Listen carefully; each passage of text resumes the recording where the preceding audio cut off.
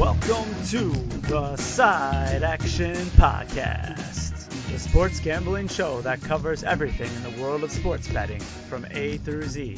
We'll cover the four major sports, as well as anything and everything in between worth some action, and will increase the size of your bankroll. And here we go. Well, welcome to the Side Action, episode 63 in season 2. That's episode 27 for those counting.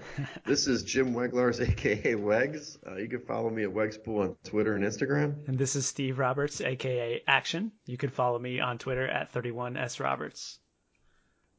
Follow the podcast at Side Action Pod on Twitter.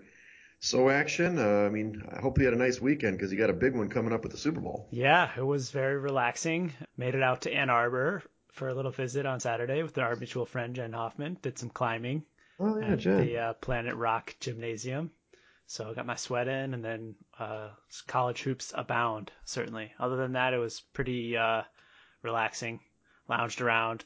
Definitely a down day all day Sunday hearing about the news of Kobe's passing. So that kind of took a toll on me, as I'm sure it did all sports fans across our listenership. Absolutely. It was a dark day and continued, mourning across America, but especially for his family. And as you know, I wrote about it in the Wegs pool about how abhorrent the media was in that situation. So not that they're listening to me, but I just really disappointed in how that goes these days and just how the family had to find out via Twitter and they didn't have any facts and they're spewing all this stuff. It's just horrible. So, yeah. But it's good to show, everybody cared for the guy and he's really a 20-year NBA player, tons of, all-star games and all NBA teams. So, certainly one of the greatest and did a lot for his community and his family. So absolutely. So, sure. on lighter note, how was your weekend in NYC? It was really fun. I've only been there a few times in my life. I'm lucky enough I've gone there once a year, the last couple of years now, and this time with a new friend and got to see some other places. Went to Soho for some Jamaican and hit the Bronx a lot. That was awesome. Some really great places in the Bronx, Mescaleria, and saw a tapas place that had live music that we checked out on Saturday night and got to see my buddy Singh and his family with his two kids, and they're 6 and 4, and they're great kids. They're super cute girls. They're just like, Uncle Jim, and jumping on me and play with me. Let's play this, game. And I'm like, okay. After like 15 minutes, I'm like, man, I'm tired. Like these kids are wearing me out, man. I know why my buddy looks tired all the time. So, but great time. New York is such a fun place, and if I made a lot more money, sure, I'd go there in a heartbeat because it's a good time. I'm ready to get into this weekend. Get back to Chicago and maybe win some money in the Super Bowl. Yeah, it's big game week. We've got a lot to dissect here, so we might as well jump into it. What do you say? Let's do it. So let's just go over the episode. We'll go over college hoops, how we did last week, the action power ratings, and some games that we like before Sunday. Sunday's big game. And then we'll go into the Super Bowl, and we're going to spend a lot of time on it, both just how this, we look at the side in the game, but also how you can hedge your bets if you have futures like us. And then a ton of props that are just fun because the Super Bowl is nothing like the props on the Super Bowl. Absolutely. So we'll start off with college hoops. Looks like we had a mixed week this last week, about 50-50 here. Yeah, 5 some ups and downs. Yeah, I know. It's like, it looks like, I don't know I guess we didn't rate Butler in that game, huh? Maybe we did. But the ones we actually rated, looks like Kentucky did get the win at Texas Tech in the, Big 12 SEC challenge. So that was great. It took overtime to do it though, Action. That was a hell of a game. Yeah, quite a sweat, but Kentucky was pretty dominant. In control throughout, certainly the first half, and they ended up getting to the window, catching a few points, 3 or 4, I think it closed. Yeah, exactly. And then, in the same challenge, Baylor, I was looking to fade them there, but Florida was not game for Baylor, and Baylor took them on a body bag in Gainesville, and they beat them by like 19 points in that game. And Baylor led wire to wire, and Florida did not look good in that game. So you're going to have to wait for another team to try to take out Baylor. Yeah, that was quite an impressive performance over the weekend. Certainly caught me off guard. I was expecting Florida to jump out on them and give Baylor a game, but the Bears really led throughout, and they were in control and even stretched the lead out to double digits in the second half. So very impressive by Baylor, and they followed it up with another impressive win the other night at Iowa State. You got to say that team is primed for a number one seed. They are. They're definitely looking like a number one. Of course, they still got several games in the Big 12 in the tournament to do it, the Big 12 tournament. So we'll see what happens. But man, they are good, and I don't know. We'll see what happens. We've got a winner here with Illinois. We talked about them going to Michigan, and they look good again. And your under also hit at 139, so good call on both those sides. Action. That was a pretty easy winner on the under there. And Illinois, again, another great road performance by the Fighting Illini. Second place in the Big Ten. And they've been uber impressive. And I think the most fascinating thing about them is how Underwood has completely changed their style with the big man Kofi Cockburn in the middle. They don't run and gun and play that havoc defense nearly like they did last season. Yeah, exactly. So it's interesting. I mean, we talked about, what was it? It's Livers who's hurt. Is that right? Yeah. And again, he got hurt the previous game and sat out for the weekend against Illinois. Yeah, and they're not sure when he's going to come back. So that team is a team to look at, especially with the totals, under and then maybe to fade. We'll see. Maybe there's a spot this week too. That's too bad because that team. I obviously dogged them early in the season with Juwan Howard being the coach, being kind of a new coach, but it's more that the talent. You got to have the talent on the floor. And the Big Ten. I mean, right now Lenardi's got 12 teams or something from the Big Ten in the Big Dance. So They're all, every night is a tough game. So. And your Dayton Flyers came through as well. They had a tough test at Richmond, but they were game again. They covered that 6 points easily on Saturday, and they may be a team that also could sneak into a number one or at least a number two seed in the Big Dance. Yeah, that would be cool. I really like this Dayton team, and Obi Toppin, the big guy, is probably the number one player in America right now. So I certainly could see them getting a number one seed as well. Yeah, exactly. They're in the mix. A lot of these kind of off teams that we'll talk more in the index or your power ratings about. Florida State did not come through. Virginia came through on Tuesday night. They actually played really well.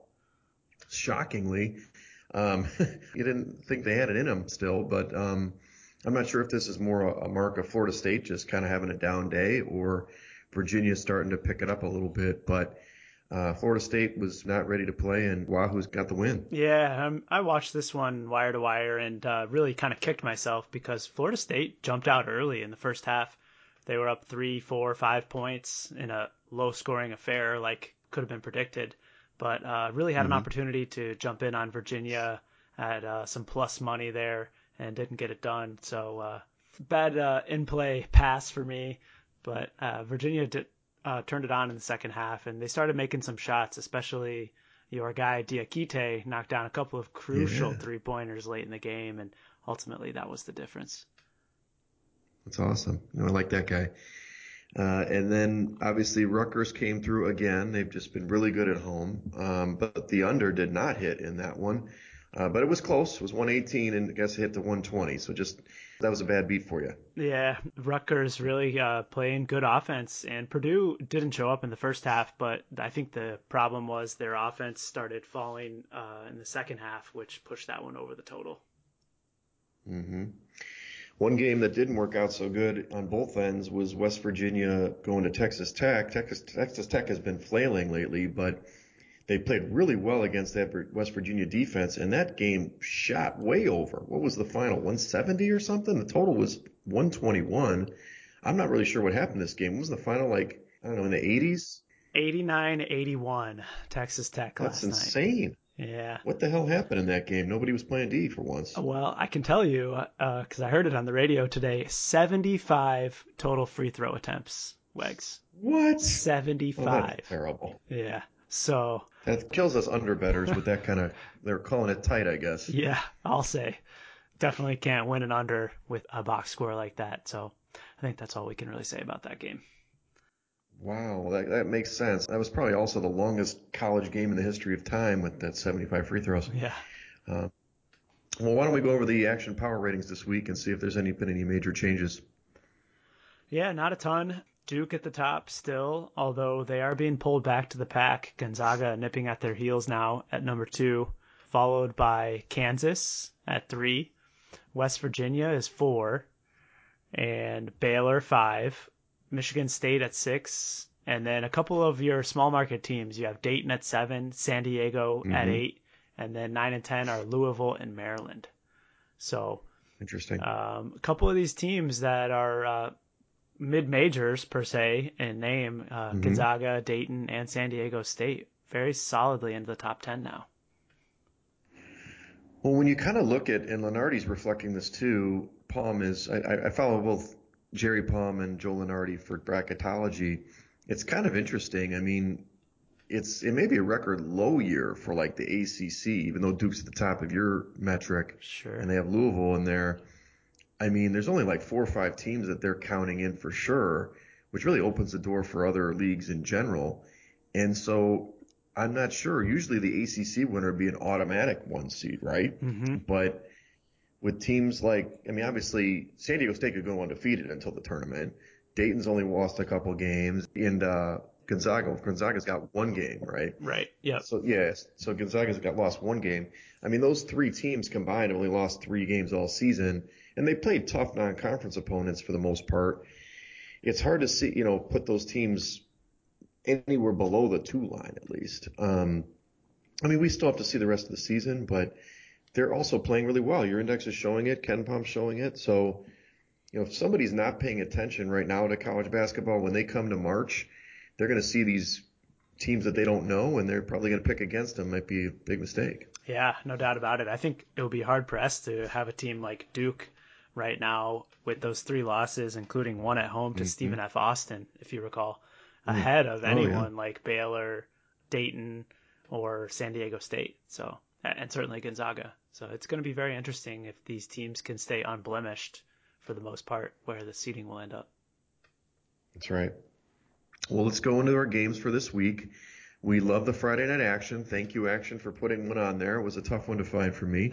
So why don't you go over the pick of the week for the Friday night action? Yeah, usually we go to the Big Ten, and no Big Ten games this Friday night. So we're going to the other Midwestern League, which I like quite a bit, the Horizon League, where I've got Northern Kentucky facing off at Green Bay.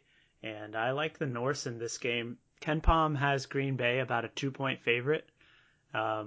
And Northern Kentucky is coming off a just butt whipping that they took at the hands of the league leaders, Wright State, last week. I believe they lost by 30 or 40 points. Ooh, and I fully expect them to be uber focused in this one on Friday night. And they are superior in a lot of statistical categories, but I think the number one is really on offense, where they're going against the Green Bay defense, who is in the bottom 300s of Division I basketball. Oof. So I think Northern Kentucky is going to find quite a bit of success inside the paint and be able to win this game. Really, ultimately, all they have to do is win to cover that 2-point spread.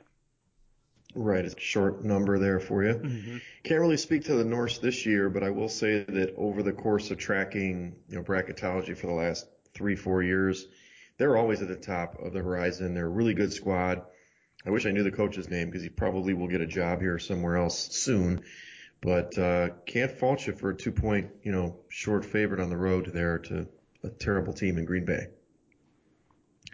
All right, well, let's go over some other squads that we like this weekend, or at least I identified. A lot of games on Saturday action, which is what we love. We love the Saturday action too.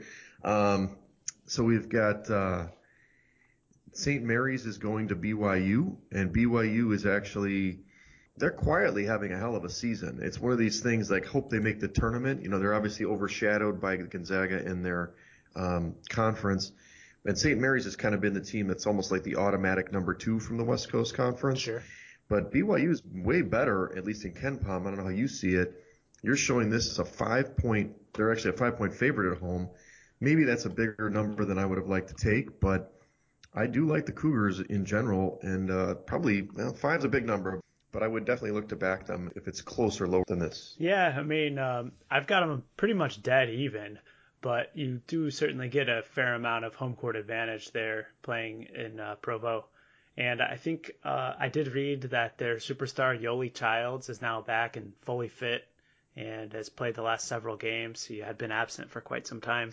So they're obviously going to get a boost in that department. But they will have a pretty good advantage on the offensive end of the court. That St. Mary's team, for all they do offensively, is not very good on defense, middle of the pack in terms of D1. So I think that BYU will certainly be able to have some success in this one. Nice. Of course, that'll be an interesting total, right? Both these teams are in the top 15 of offensive efficiency, so they're going to score the ball, which is always fun to watch. How about this one? This one, you may have put this one on here. So Houston is going to Cincinnati. Houston is now on top of the AAC.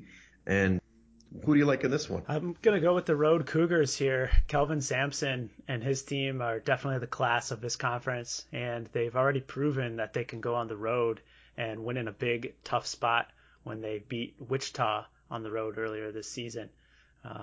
This Houston defense is really the main part of my handicap. They're 18th ranked in defensive field goal efficiency. And I think that this Cincinnati team is a team on offense where they really like to get inside the paint. They don't shoot a ton of threes, and that is just playing right into the hands of this Houston Cougars defense, where they are 12th in the nation in defending 2-point field goals. So, and number one in block defense. So I think that Houston's defense will come up big in this one, and I think that they'll be able to win this game on the road and cover that 1 point. Yeah, that's a short number, and they're actually, were you saying cover, or they're actually getting the 1 point? Yeah, you're right. Point, they're right? Projected out +1 by KenPom. Yeah, that's great. I mean, Houston's a better team. Obviously, Cincinnati can be nasty, but it's a different team this year. It's not, what's the dude's name? He's playing at UCLA, Cronin. So Cronin was the coach last year. It's a different coach. So I'm sure they have some good talent, but Houston's returning some players, and Kelvin Sampson's got his squad playing. So if you're getting points, that's definitely a good pick. The next, I'm just kind of going on a narrative that you love anyway. Syracuse has traditionally been really tough against Duke. Duke is going to Syracuse on Saturday, and right now we're showing that as a 7-point underdog at home. And Dukes can't shoot the ball that great. I mean, they're a really good team, but they're not a great 3-point shooting team, and you have to do that against the zone unless you have just superior, guys who can penetrate the zone. And even though Syracuse is not as good as maybe past years, they're still, in the mix, in the top 40, I suppose, in KenPom. So I definitely take those points at home with Q's.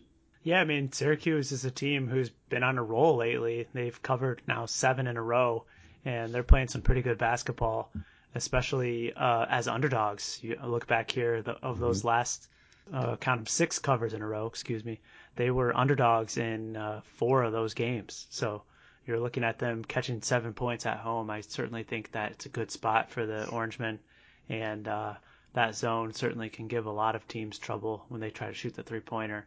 I do think that Duke is going to have a little bit of success in the rebounding department. Just looking at these numbers here, they're 11th ranked in offensive rebound, and as you know, rebounding defensively out of that zone can be problematic sometimes.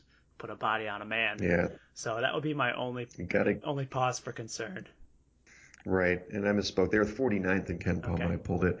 Yeah, that weak side rebounding is the key in any 2-3, or even it's a matchup type zone. You got to put a body on somebody, but it's hard because you're scrambling, if they move the ball around. So yeah, we'll see. We'll see how it goes. Historically, though, Duke has run into quite a bit of trouble playing up at this venue. I'm just looking back head to head, the last several seasons, you've seen Syracuse win at home 2 out of the last 3 seasons. So. Tough spot for this Duke team. Always is. The next one you like, Rutgers is going, I guess they're hosting Michigan. The total is 135. This is a later start for the Big Ten, not the normal first half under, but you still like the first half under in this one, and you're saying it's a neutral site game. That's why it's not. Rutgers and Minnesota are playing at Madison Square Garden on Saturday, and this one immediately caught my radar just because of the big neutral in front of the venue there. And, on top of all of that, we already talked about Isaiah Livers still out for the Michigan Wolverines. Yep. Their offense has been very poor lately. Xavier Simpson was also suspended in the last game for a violation of team rules. So definitely someone to monitor for that Michigan side. But you're also looking at a Rutgers team who is just stellar on defense, 10th ranked defensively and 20th ranked against defensive field goal percentage shooting. And I think that they are going to keep this scoring down in the first half. I like it to go under my projection of 61. That's a low total, but both teams, I mean, Rutgers plays really good D, so I guess it's like not a home game, but they're closer than Michigan. Interesting neutral site location there. One that I picked up this week that we just talked about before the pod, because I kind of miswrote it on the outline, is Kentucky's going to Auburn. Auburn is projected to be a 3-point favorite at home on Saturday. But I like this Kentucky team. I think they're playing good again. They won at Texas Tech last week. They definitely have the strength inside and on the perimeter to defend this Auburn team, who's definitely cooled off after that red-hot start. So even though 3 points isn't a big number, I definitely will take those points. Yeah, I mean, Kentucky is certainly prepared to go into Auburn and face off against this team. I think we've talked about how Auburn is vastly overrated the last few episodes of this podcast, and it shows by their recent performance. They're only 2-5 against the spread in their last 7 games. And although this is certainly a spot where you're going to see Bruce Pearl's team get up for a big opponent like Kentucky, I think that Kentucky is going to be successful in this game, especially on offense, where the Auburn Tigers don't really play too much defense. That's right. So maybe an overplay. Besides that, I do like the home cooking in a couple more matchups action. We've got Oregon going to Stanford. This is an interesting game. Oregon definitely gets all the shine in terms of the national perspective, but Stanford's had a pretty good season so far, and they're 11-1 at home. That kind of stood out to me. That obviously if they're a short favorite, which is you're projecting a 1-point favorite in that game on Saturday, that I'll still take that. I think Stanford they still at the top of the Pac-12, looking like they can make the tournament 11-1, and beating Oregon would definitely really help their resume. I got to be honest, I've kind of seen this Stanford team pop up on my radar, but I haven't really focused on them at all. I can't say that I've watched a minute of them play this season, but their numbers really do jump out at you, especially on the defensive side of the ball. And they're 9th ranked in defensive efficiency. Yeah. So I think the question is going to be, do they have somebody who can match up with Peyton Pritchard? The do-it-all point guard for the Oregon Ducks is really the engine behind them, and when he plays well, they play well. So I do think that if you can find Stanford at such a low number here at home, there's probably some good value. You also have it being Saturday night. This Oregon team is going to come off of a road game tonight, Thursday, and then having to go to Stanford for that second, what is ultimately a back-to-back on the road, is a tough spot for them. That's right. They're Cal. That's right. That's a good point. That's kind of like a little mini road trip for them, going to Cal and then Stanford. So yeah, it's like a back-to-back in the NBA, right? So yeah, I think they typically set up all the Pac-12 games like that. They have the weekend road trips where they play, at the Arizona schools Thursday, Saturday, or Thursday, Sunday. Right. It's kind of standard for their schedule. It's nice. The other home game I'm looking at is to go against your team, even though they're my team in Illinois. Illinois is going to Iowa on Sunday. This is before the Super Bowl. You can watch this game, before your Super Bowl party. And it's looking like Iowa's projected as a 6-point favorite. To me, it's all about Luka. Illinois is really playing great, no question, but they don't have the size to match up with this guy. And Luka is just quietly, not really quietly, we've been talking about him. I think he's pushing Cassius Winston for Player of the Year in the Big Ten. So I don't know what you think about this one. 6 may be a big number, but if it's a little bit under this, maybe I'll definitely take it if it's under 6. 6 seems like a big number, but I like Iowa. Yeah. I see where you're going with this, but I can't get behind you on this one. I really like this Illinois team, and I do think that the number, if it is indeed 6, is a little bit high. Yeah. The problem I have with Iowa is they just don't play any defense at all. I've bet them the last several games, and the last 2 home games they played, they had to struggle to get to the victory line. And I think that this Illinois team, they have the size with Coburn to match up with Garza. And defensively, they are phenomenal defending the paint. So I'm definitely intrigued to watch it. I can't wait to turn it on Sunday. But if it does indeed look like a 6, I'll probably be looking to back Illinois. Okay. It is a big number for sure, especially, and those Hawkeyes, it's always an overplay unless it's a super high number. Mm-hmm. What about the last one you've got? It's a Tuesday night matchup in this one. Yeah, Tuesday night game I'm really excited to watch next week is Rutgers going on the road to face off against Maryland. And this Rutgers team is obviously one of my favorites. I think I've talked about them the last 3 weeks. I know. Yeah, I'm going to give you the sweatshirt up next week.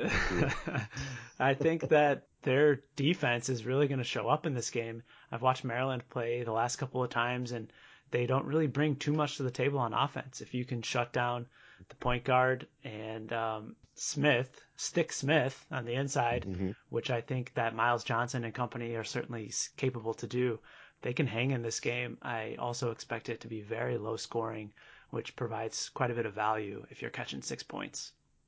Yeah, that's a lot of points, especially in a Big Ten game. We'll see. I mean, Rutgers hasn't been as good on the road as you've mentioned, but Maryland is an interesting team. I mean, I watched them against your squad, the Hoosiers, the other day, and it was like they were playing incredibly, for the first half, and then they had that lull in the second half where they were getting housed. I mean, they were down like 15 points, but they closed that game on a run. And who's their big man on Maryland? Jalen Smith. Jalen Smith, when he's like pointing to the court and flexing his muscles, and then Mark Turgeon's like grabbing him to pull him off the court because he's acting like a fool. So it's about consistency with that team. They obviously have the talent. It's just a matter of can they maintain it. And Rutgers is obviously a rugged team that they've really shown something this year in the Big Ten. Yeah, certainly have.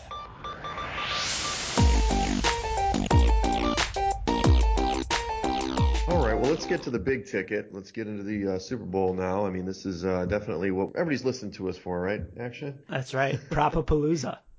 Propapalooza. Just for those who, haven't listened to us before, Action and I have definitely been backing the Chiefs like all along. So we'll see how we go when we go into this game. But it looks like you've got some information and some quotes and injury updates that we want to go over first before we get into the big game. Yeah, I've just been following the status of Tevin Coleman because he affects so much surrounding this game, and certainly more so when you're trying to look at props for the San Francisco 49ers backfield or even receiving core. And it came out just late this afternoon that it appears all 3 players on the injury report, including linebacker Quan Alexander, Jaquiski Tart, and running back Tevin Coleman are going to be ready to go on Sunday, according to Coach Shanahan. And that's essential. I can't imagine that Tevin Coleman is going to be 100% with that shoulder, but sure. I mean, he definitely poses a threat, and we obviously know what Mostert can do. The big one is Quan Alexander. He's such a key to that team, especially to stop the running game. And he's made a difference certainly in the playoffs. So we'll see. I assume that both teams are going to be very healthy. So it's going to be a great matchup that way. It's going to be their best on best, which is awesome. Yeah, I didn't see any players on the Chiefs injury report. I know that the defensive lineman, Chris Jones, had been for several weeks, but it appears he's ready to go as well. Right, with 2 weeks off, I'm sure. Well, let's get into first let's cover the basic numbers. I mean, Kansas City is a 1-point favorite right now against San Francisco. The total is hovering around 54. I've seen 54.5, but that's kind of the consensus number out there in the marketplace. Before we go into how do we hedge, I mean, generally speaking, do you still like the Chiefs? We've talked about the Chiefs for several weeks. San Francisco's obviously played great. But do you still like the Chiefs in this game if you didn't have other money on the line? I do, yeah. I like them quite a bit. I don't think that I would go to the window and take a -1 or even a pick at heavy juice, which I'm seeing on the board here. But I do think that Kansas City is going to win this game, specifically because Patrick Mahomes and that offense. I think that they're going to be set up to have quite a bit of success throwing the ball against San Francisco. I've heard the last 2 weeks about how this San Francisco defensive line is vaunted and they get after the quarterbacks. But the other big factor is they play a lot of zone. And that's exactly where Kelsey and Mahomes have made a lot of their hay over the years, throwing against zone defenses. So I think Kansas City is going to have a lot of success on offense. How about you? It's an interesting take. I mean, I've been a little scared. I mean, we've been talking about the Chiefs since I don't know what week that was, 10, 11. Mm-hmm. We've just seen a big change with this team. During that time, San Francisco, who was probably the best team in the first half of the year, obviously going and almost beating Baltimore and then beating the Saints on the road. After that, kind of took a little bit of a dive for me, but they were hurt. They're healthy. Mm-hmm. To me, this matchup boils down to like really one simple thing. Can San Francisco, with the 4 linemen, get to Mahomes? Yeah. And if they can't do that, I agree with you 100%. They're going to get lit up because that secondary, Sherman aside, I don't think he's that great anyway. They're going to get, just nickel and dime or beat deep by this completely quick and fast attack. But if they are able to, put some pressure on Mahomes, slow down that offense, then maybe they can control the game. And the other thing that I'd like to talk about is Jimmy G. I just don't believe in the dude. And I think that he had a really good game at the Saints early this year with 4 touchdown passes and the like. Right. But he did nothing in the playoffs. He looked really bad, actually, against Minnesota. And then obviously they were able to just not even throw the ball against Green Bay. I just kind of believe the Chiefs are going to stop the run enough to make him beat. He's got to beat them, and I don't see it happening. So it's hard for me to go against the Chiefs here. It's just that, look at the index. They're the better team. Look at, the defense is definitely better than the Chiefs. But beyond just the Mahomes factor, I just don't really see San Francisco's line dominating. But I could be wrong, Yeah. And that could be the downfall. So. What do you think about the total, though? 54 is the total, 54.5. The juice is on the under now at 54.5 at minus 115 on BetOnline. I see this as an under game. I don't know why. Maybe just because I'm a, sourpuss. I want scoring, but Yeah. I just kind of feel like it might be a little bit lower scoring than we've seen just because of, both teams, how they're going to attack. What do you think? Yeah, I mean, certainly you see that in Super Bowls, especially early on. The first, I think the narrative I've heard the last week and a half is the early part of Super Bowls start really slow and very low scoring. And for that reason, I could see a little bit of an edge on a first half under. I know there was some 27 across the board, but those have for the most part disappeared. And I don't think I would want anything less than 27 on that side. But I got to be honest, I would lean to the under as well, but I'm not going to be betting it at 54 or even 55. I was holding out for 56 personally. And I already talked about how the Chiefs offense is going to be successful, and I fear that San Francisco is going to be able to move the ball pretty well also against the Chiefs defense. So I definitely think there could be quite a bit of scoring in this game once it opens up.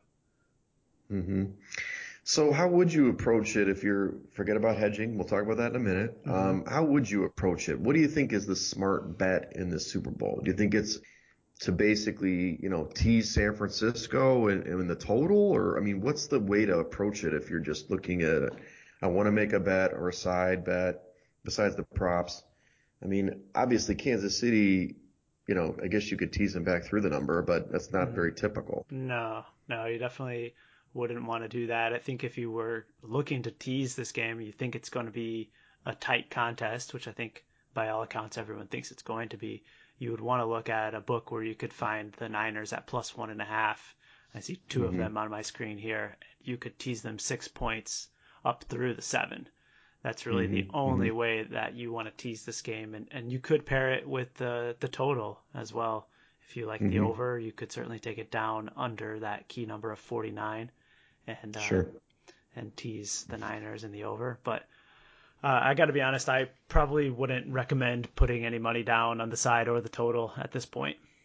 So you feel you either wait it out or you just do in-game wagering as the best bet? Yeah, certainly. Or you could look at finding some value on the props as well. Okay. Before we get to the props, let's talk about our hedge. Action's smarter than me, so he got 7.5 or 7.5 to 1 on Kansas City in his future ticket. I got 6 to 1. So obviously we're sitting with some value here. What is the best way for us to hedge this given this game? I mean, obviously that means you got to put some money on San Francisco, right? Yeah, I did. If you recall, a few weeks ago, I realized it's too late for this, but before the Mm-hmm. NFC Championship, I did take a little position on San Francisco plus 185. So Attaboy. I've got that ticket in my pocket. But Mm-hmm. outside of that, I'm not really interested in getting any more money down on San Francisco at the current number. So Mm-hmm. I've gotten a little bit creative, and we can kind of roll this into our prop discussion. But the Mm-hmm. first Mm-hmm. one that jumped out at me was looking at Jimmy G, because Yep. I think that if San Francisco is going to be successful in this game, what's the greatest way that they can ensure them being in a winning position? And to me, Yeah, that's run the ball. running the ball. So the first one I looked at was Jimmy G passing yards. And my thought is that if San Francisco is going to be in a position to win, then Jimmy G is not likely to pass for a whole ton of yards. So I'm looking at betting him under the passing yardage prop of 239 and a half. The theory Mm-hmm. being that if Jimmy G is going over this total, I like my Kansas City position quite a bit. And Mm-hmm. and there's also a chance that Jimmy G goes under this total and Kansas City wins the game. So I like it Sure. a lot, irrespective of the Kansas City ticket. Gotcha. One of the ways I looked at it, I'm not sure if you're in agreement, is that I saw some various props of margin of victory. There was actually a Mm-hmm. whole slew of them. And I saw San Francisco from 1 to 6 points at plus 375, which is a lower number. There was like, 7 to 12 or something was plus 500. Mm-hmm. Um, so that was a way I was thinking about maybe hedging because, I put $10 on that and win 37.5. If they win the game and it's a close game like we kind of expect, then that's one way to hedge it. If I think it's a full 7 points, then maybe I could get more money. But um, I don't want to go crazy, right? So that's one of the ways I was looking at it. I've never really bet on a margin of victory prop, which obviously you can lose if they Mm-hmm. win by 10, in this particular scenario. But it's certainly something that I'm considering for my position for hedging. Yeah, I like that pick a lot, actually. Certainly, if you're getting that kind of value, plus 375. Again, I Hmm. think everyone is, or you and I are both kind of in agreement that we expect it to be a very tight contest. So Hmm. I think that if you're getting plus 375 on that margin of victory, you're doing good for yourself. I like it. In fact, I'm going to take some notes here to remind myself to bet it later. Good, good. I got it down the outline too. So now we obviously already transitioned to props, but in general, from a prop standpoint for our new bettors out there, you know, how do you usually approach props? I mean, you're thinking about game script. You just talked about it with Jimmy G. Mm-hmm. Are you going all in on one side? Are you hedging bets a little bit? I mean, how are you approaching these props? Yeah, I certainly give a lot of thought to game script and how you expect the game to play out. Um, for example, if in hindsight, if we knew last year's game was going to be so low scoring, you looked to bet a lot of unders. And the year before Mm-hmm. that, when the Patriots played the Eagles, you would have liked to have a lot of overs in your pocket. We Mm-hmm. don't know the outcome of this one. So I find this one a little bit tougher to gauge. And certainly there's a lot of people out there who are way smarter than me who have all kinds of data driven models where they can Mm-hmm. project every player in the game and their receiving and their passing and their rushing yards. But I Mm-hmm. certainly have never tried or attempted to go to that extent. So to be quite honest with you, I just try to read and listen to as much Mm-hmm. content as I can to lead me in the direction of my picks. How about Right. you? Well, for me, I only have one out. I know you have multiple outs, and so I listen on VSiN quite a bit to various props that they're talking about, and I try to see how that compares to BetOnline. So with this particular matchup, I think that like many people, I don't have a clear vision of how this game's going to go. I Mm-hmm. think that the last, 3, 4 games in the playoffs, we have discussed it. I think we've been right on in terms of script of how these games are going to work. I'm a little cloudier on this one. This could work out one of two ways where San Francisco is going to just control the clock and it's going to be a tight one. It might be lower scoring, or it could be just a shootout. You know what I mean? Yeah. So it's kind of hard to say, the two outcomes. I don't think that you have a pure defensive team and a pure offensive team. I think both teams could do both sides of that coin anyway. So it's a little hard to think about. But I targeted this year. I looked at certain players that I thought, I'm looking for plus value. I know that you've got some good sound advice on some regular VIG picks. But I was looking at this time is if I'm going to put $10 or whatever amount of money I'm going to put down, I want to win a little money, right? I mean, make it a little interesting and pick an outcome that could happen, besides the joke props at the end there. So, for example, I'm targeting players that I don't know what they're doing, but like the first reception. So BetOnline has a slew of props. I was scrolling through them on a train today, and I'm like, okay, first reception for Deebo Samuels, who I think is kind of their primary besides Kittle, right? Well, it's under 10.5 yards, and that's how most of them are set. Like Kittle's the same set at, under, it's 10.5 yards usually. I think Tyreek Hill's 12.5 yards. To me, it's like, okay, they sent a bubble screen to Deebo Samuels to start the game. Probably will. He only gets 7 yards. It's plus 100. Boom. You know what I mean? That's the kind of thing I'm looking for. Whereas other guys, like longest reception for Tyreek Hill, it's over 30.5 yards. Seems like a lot of yards, but he's a big play guy. It takes one shot. That's plus 115. So I like those type of props for me because, at minimum, I'm not paying VIG per se. I'm just putting the money down, and I might win or lose it, but I'm going to win, in the Deebo Samuels, it's even money, I guess. But you know what I'm saying. I'm looking for plus money in general. Yeah, I think you're on somewhat the right track there. That perspective, all you have to do is really split on these, or even you don't even have to do that well if you're looking at some of these where you're getting plus $3 or $4. But I think in general, we probably mentioned this last year, you're going to find value on going under and betting the no in a lot of these props. I think the other really important thing to consider when you're looking at props is you want to find ones that are two outcomes. In other words, it's either over or under, or it's yes or no. You want to try and stay away from all the markets where you have 15 or 20 outcomes, because oftentimes the books will hide a lot of VIG within those markets, and you're not getting value by betting on the first touchdown score or the last touchdown score or anything like that. Okay, gotcha. Well, let's go over some of the ones that are more sound, because I know you did a better job, I'm sure. You've got Mahomes rushing yards, 30.5. That's over, and that's minus 128. So you feel like that's a good play. I mean, obviously it's a little more VIG, but it's one that can cash. I mean, he's run quite a bit in the playoffs. I've heard both sides of this argument the last week and a half, and I think the biggest one and the most important factor that I've heard is that San Francisco's defense against rushing quarterbacks have given up quite a bit of rushing yards this year. Even excluding Lamar Jackson, who had a huge game against them.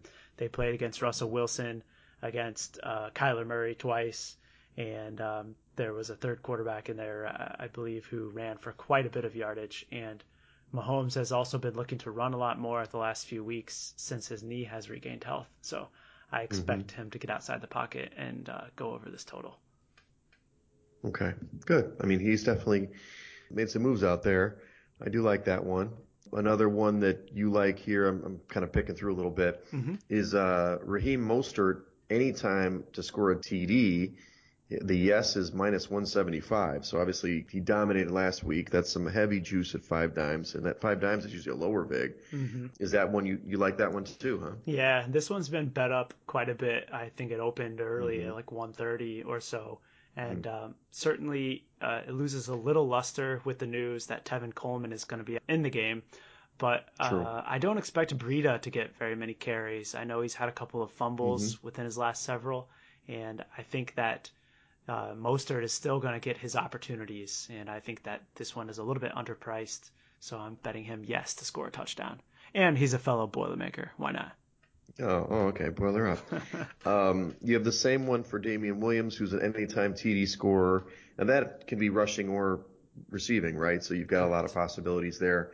His yes is minus 135. That certainly seems reasonable since he scored a ton in the playoffs so far. Yeah, I like this one even more than the Mostert pick, actually, because it surrounds the San Francisco red zone defense, which has actually been surprisingly weak this season, allowing their opponents to score touchdowns a lot in the red zone. And Damian Williams is likely to be the biggest benefactor of that.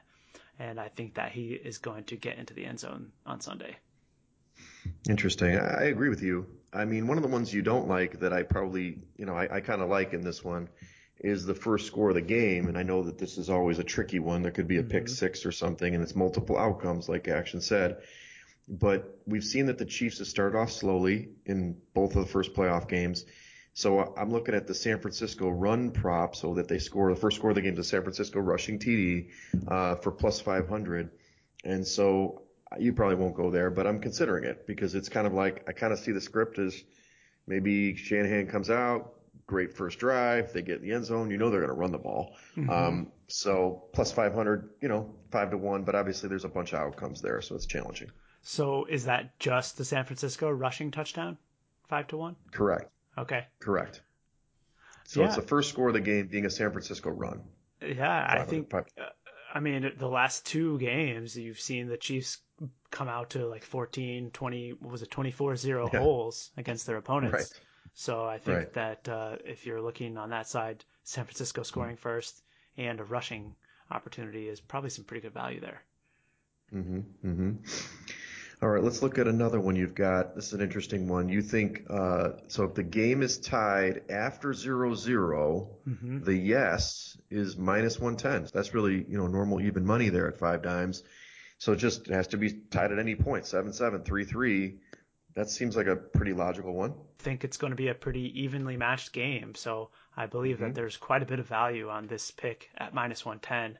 And to caveat that, it has to be after a conversion attempt. So you don't get it if it's like 6 and then someone scores a touchdown, you don't get a 6-6 tie. So it does need to be to match field goal for field goal or touchdown for touchdown.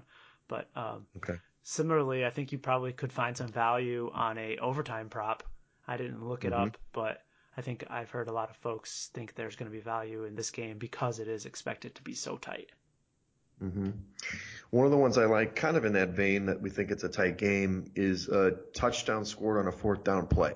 I saw that on BetOnline. The yes is plus 250. To me, it's like you could see this. They're probably going to go for 4th down more often than not in this game. Analytics aside, you got to score touchdowns to win the Super Bowl and win playoff games. And I kind of like this one. It's not completely far fetched, and so I may go in on that one too. Yeah, I think you're definitely doing well to get 250 on that number. I think that's value. Any others that you like on here? Let's see. I mean, you've got some of the other ones. This is player props. Sammy Watkins under 49.5 yards at Bovada. It's minus 110.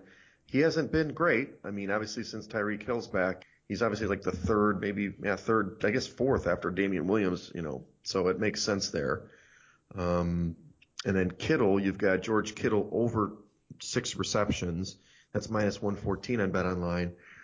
I don't know. It's interesting. I do think Kittle will be a big part of the game plan. I just don't know if they're going to try to just take him away. I mean, if I were the Chiefs, I would just, put somebody on that dude all game and make Jimmy G find somebody besides a safety blanket, Yeah. Well, the question is whether or not they choose to shut down Emmanuel Sanders or George Kittle. I think they'll probably look to go one of either way.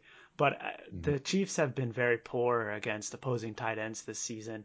And, I mean, Darren Waller hit him up for a big game. So I expect that George Kittle will have plenty of receptions. I looked at the yardage total, but it started to get away from me a little bit. So I reverted back to these receptions instead, plus a lot lower vig. Gotcha.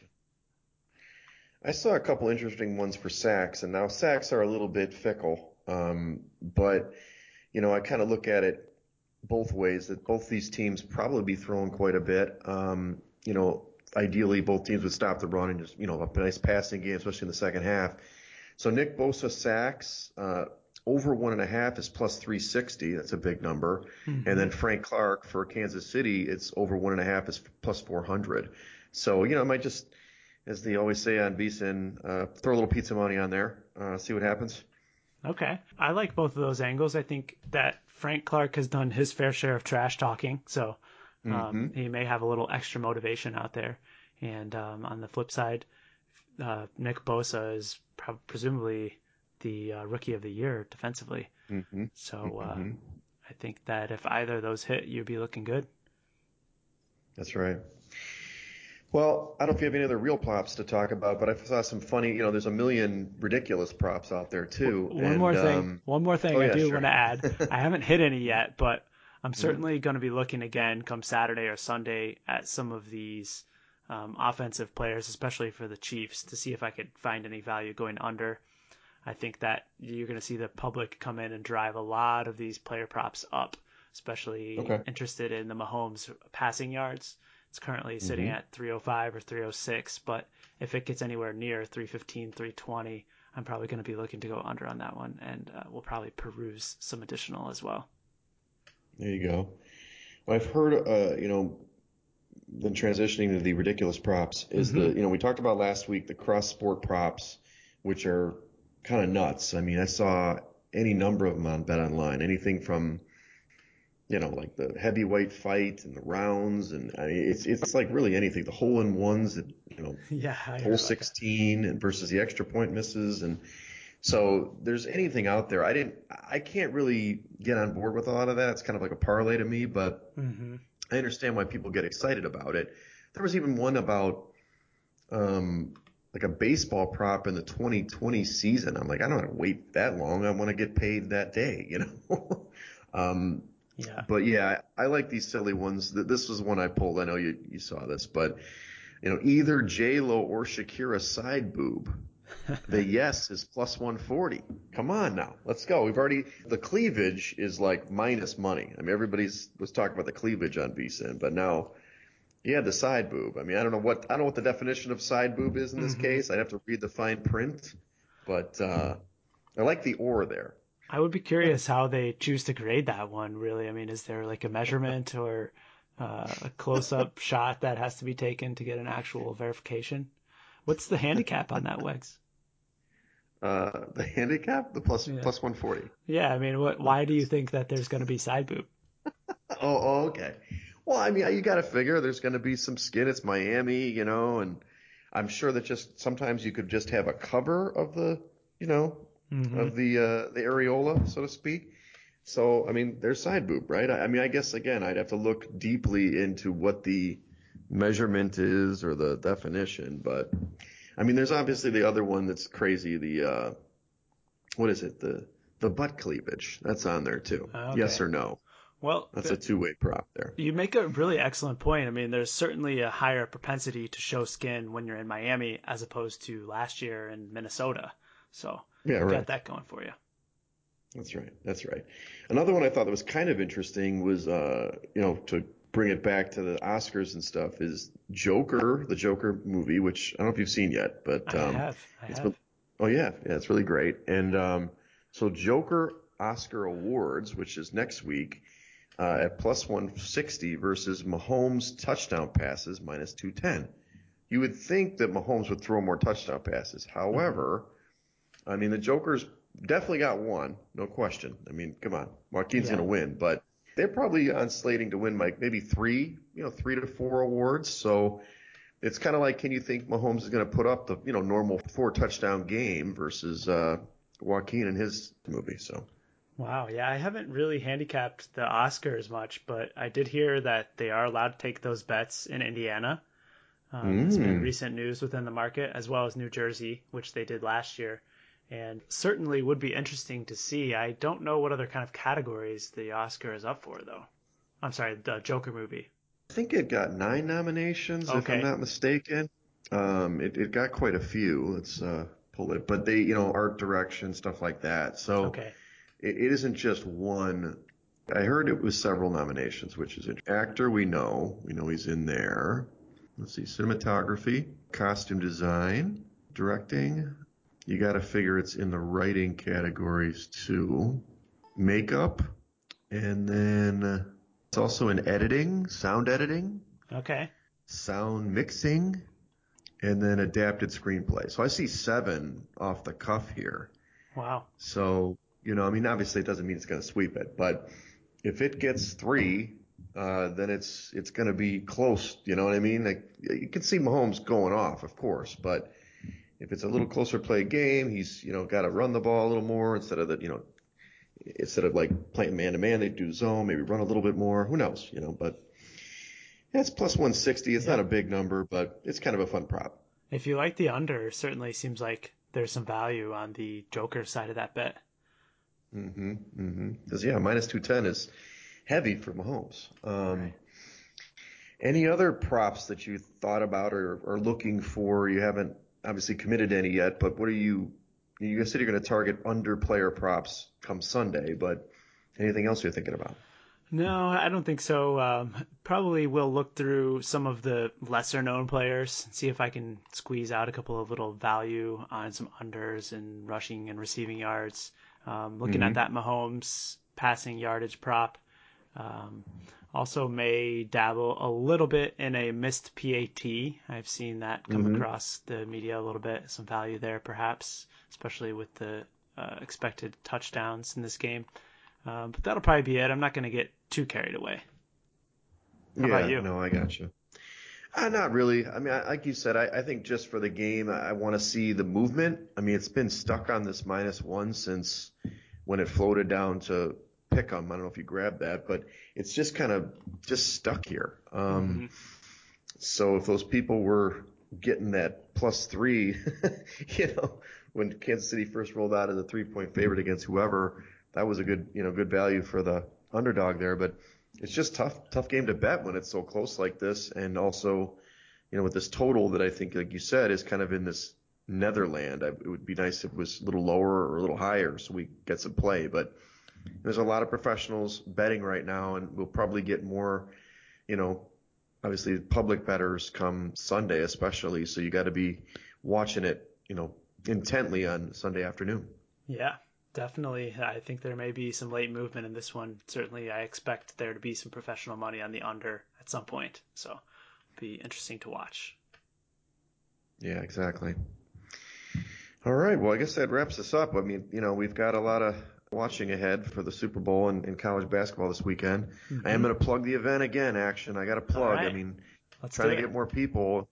You're going to be there. We got a special guest in Action coming to the meeting made easy at the Easy Bar on 1944 West Division Avenue in Chicago in Wicker Park. Brought to you by M&M Singles, which is my group with my friend Angela. Meet the good old fashioned way. So it starts at 8 o'clock to 11 o'clock. We've got a DJ spinning some tunes. We'll have some food, and it is a cash bar, everybody. So, what can I tell you? There's an entry fee. We got to pay for the DJ. So, but we'll see some people out there. Should be a great time. And if you can meet somebody, great. If not, just have a couple cocktails with some friends. So, should be a good time. Yeah, I'm definitely looking forward to it. Glad I can attend the event this year. That's awesome. Well, great, everybody. Well, good luck on the Super Bowl this weekend. Follow us at Side Action Pod on Twitter. Follow me at Wegspool on Twitter and Instagram. You can follow me on Twitter at 31sroberts. All right. Good luck, everybody. That's a wrap for this episode of the Side Action Podcast. We appreciate all of your listens and thank you for joining us. We'll see you all again next week on Thursday for some more hot picks and side action.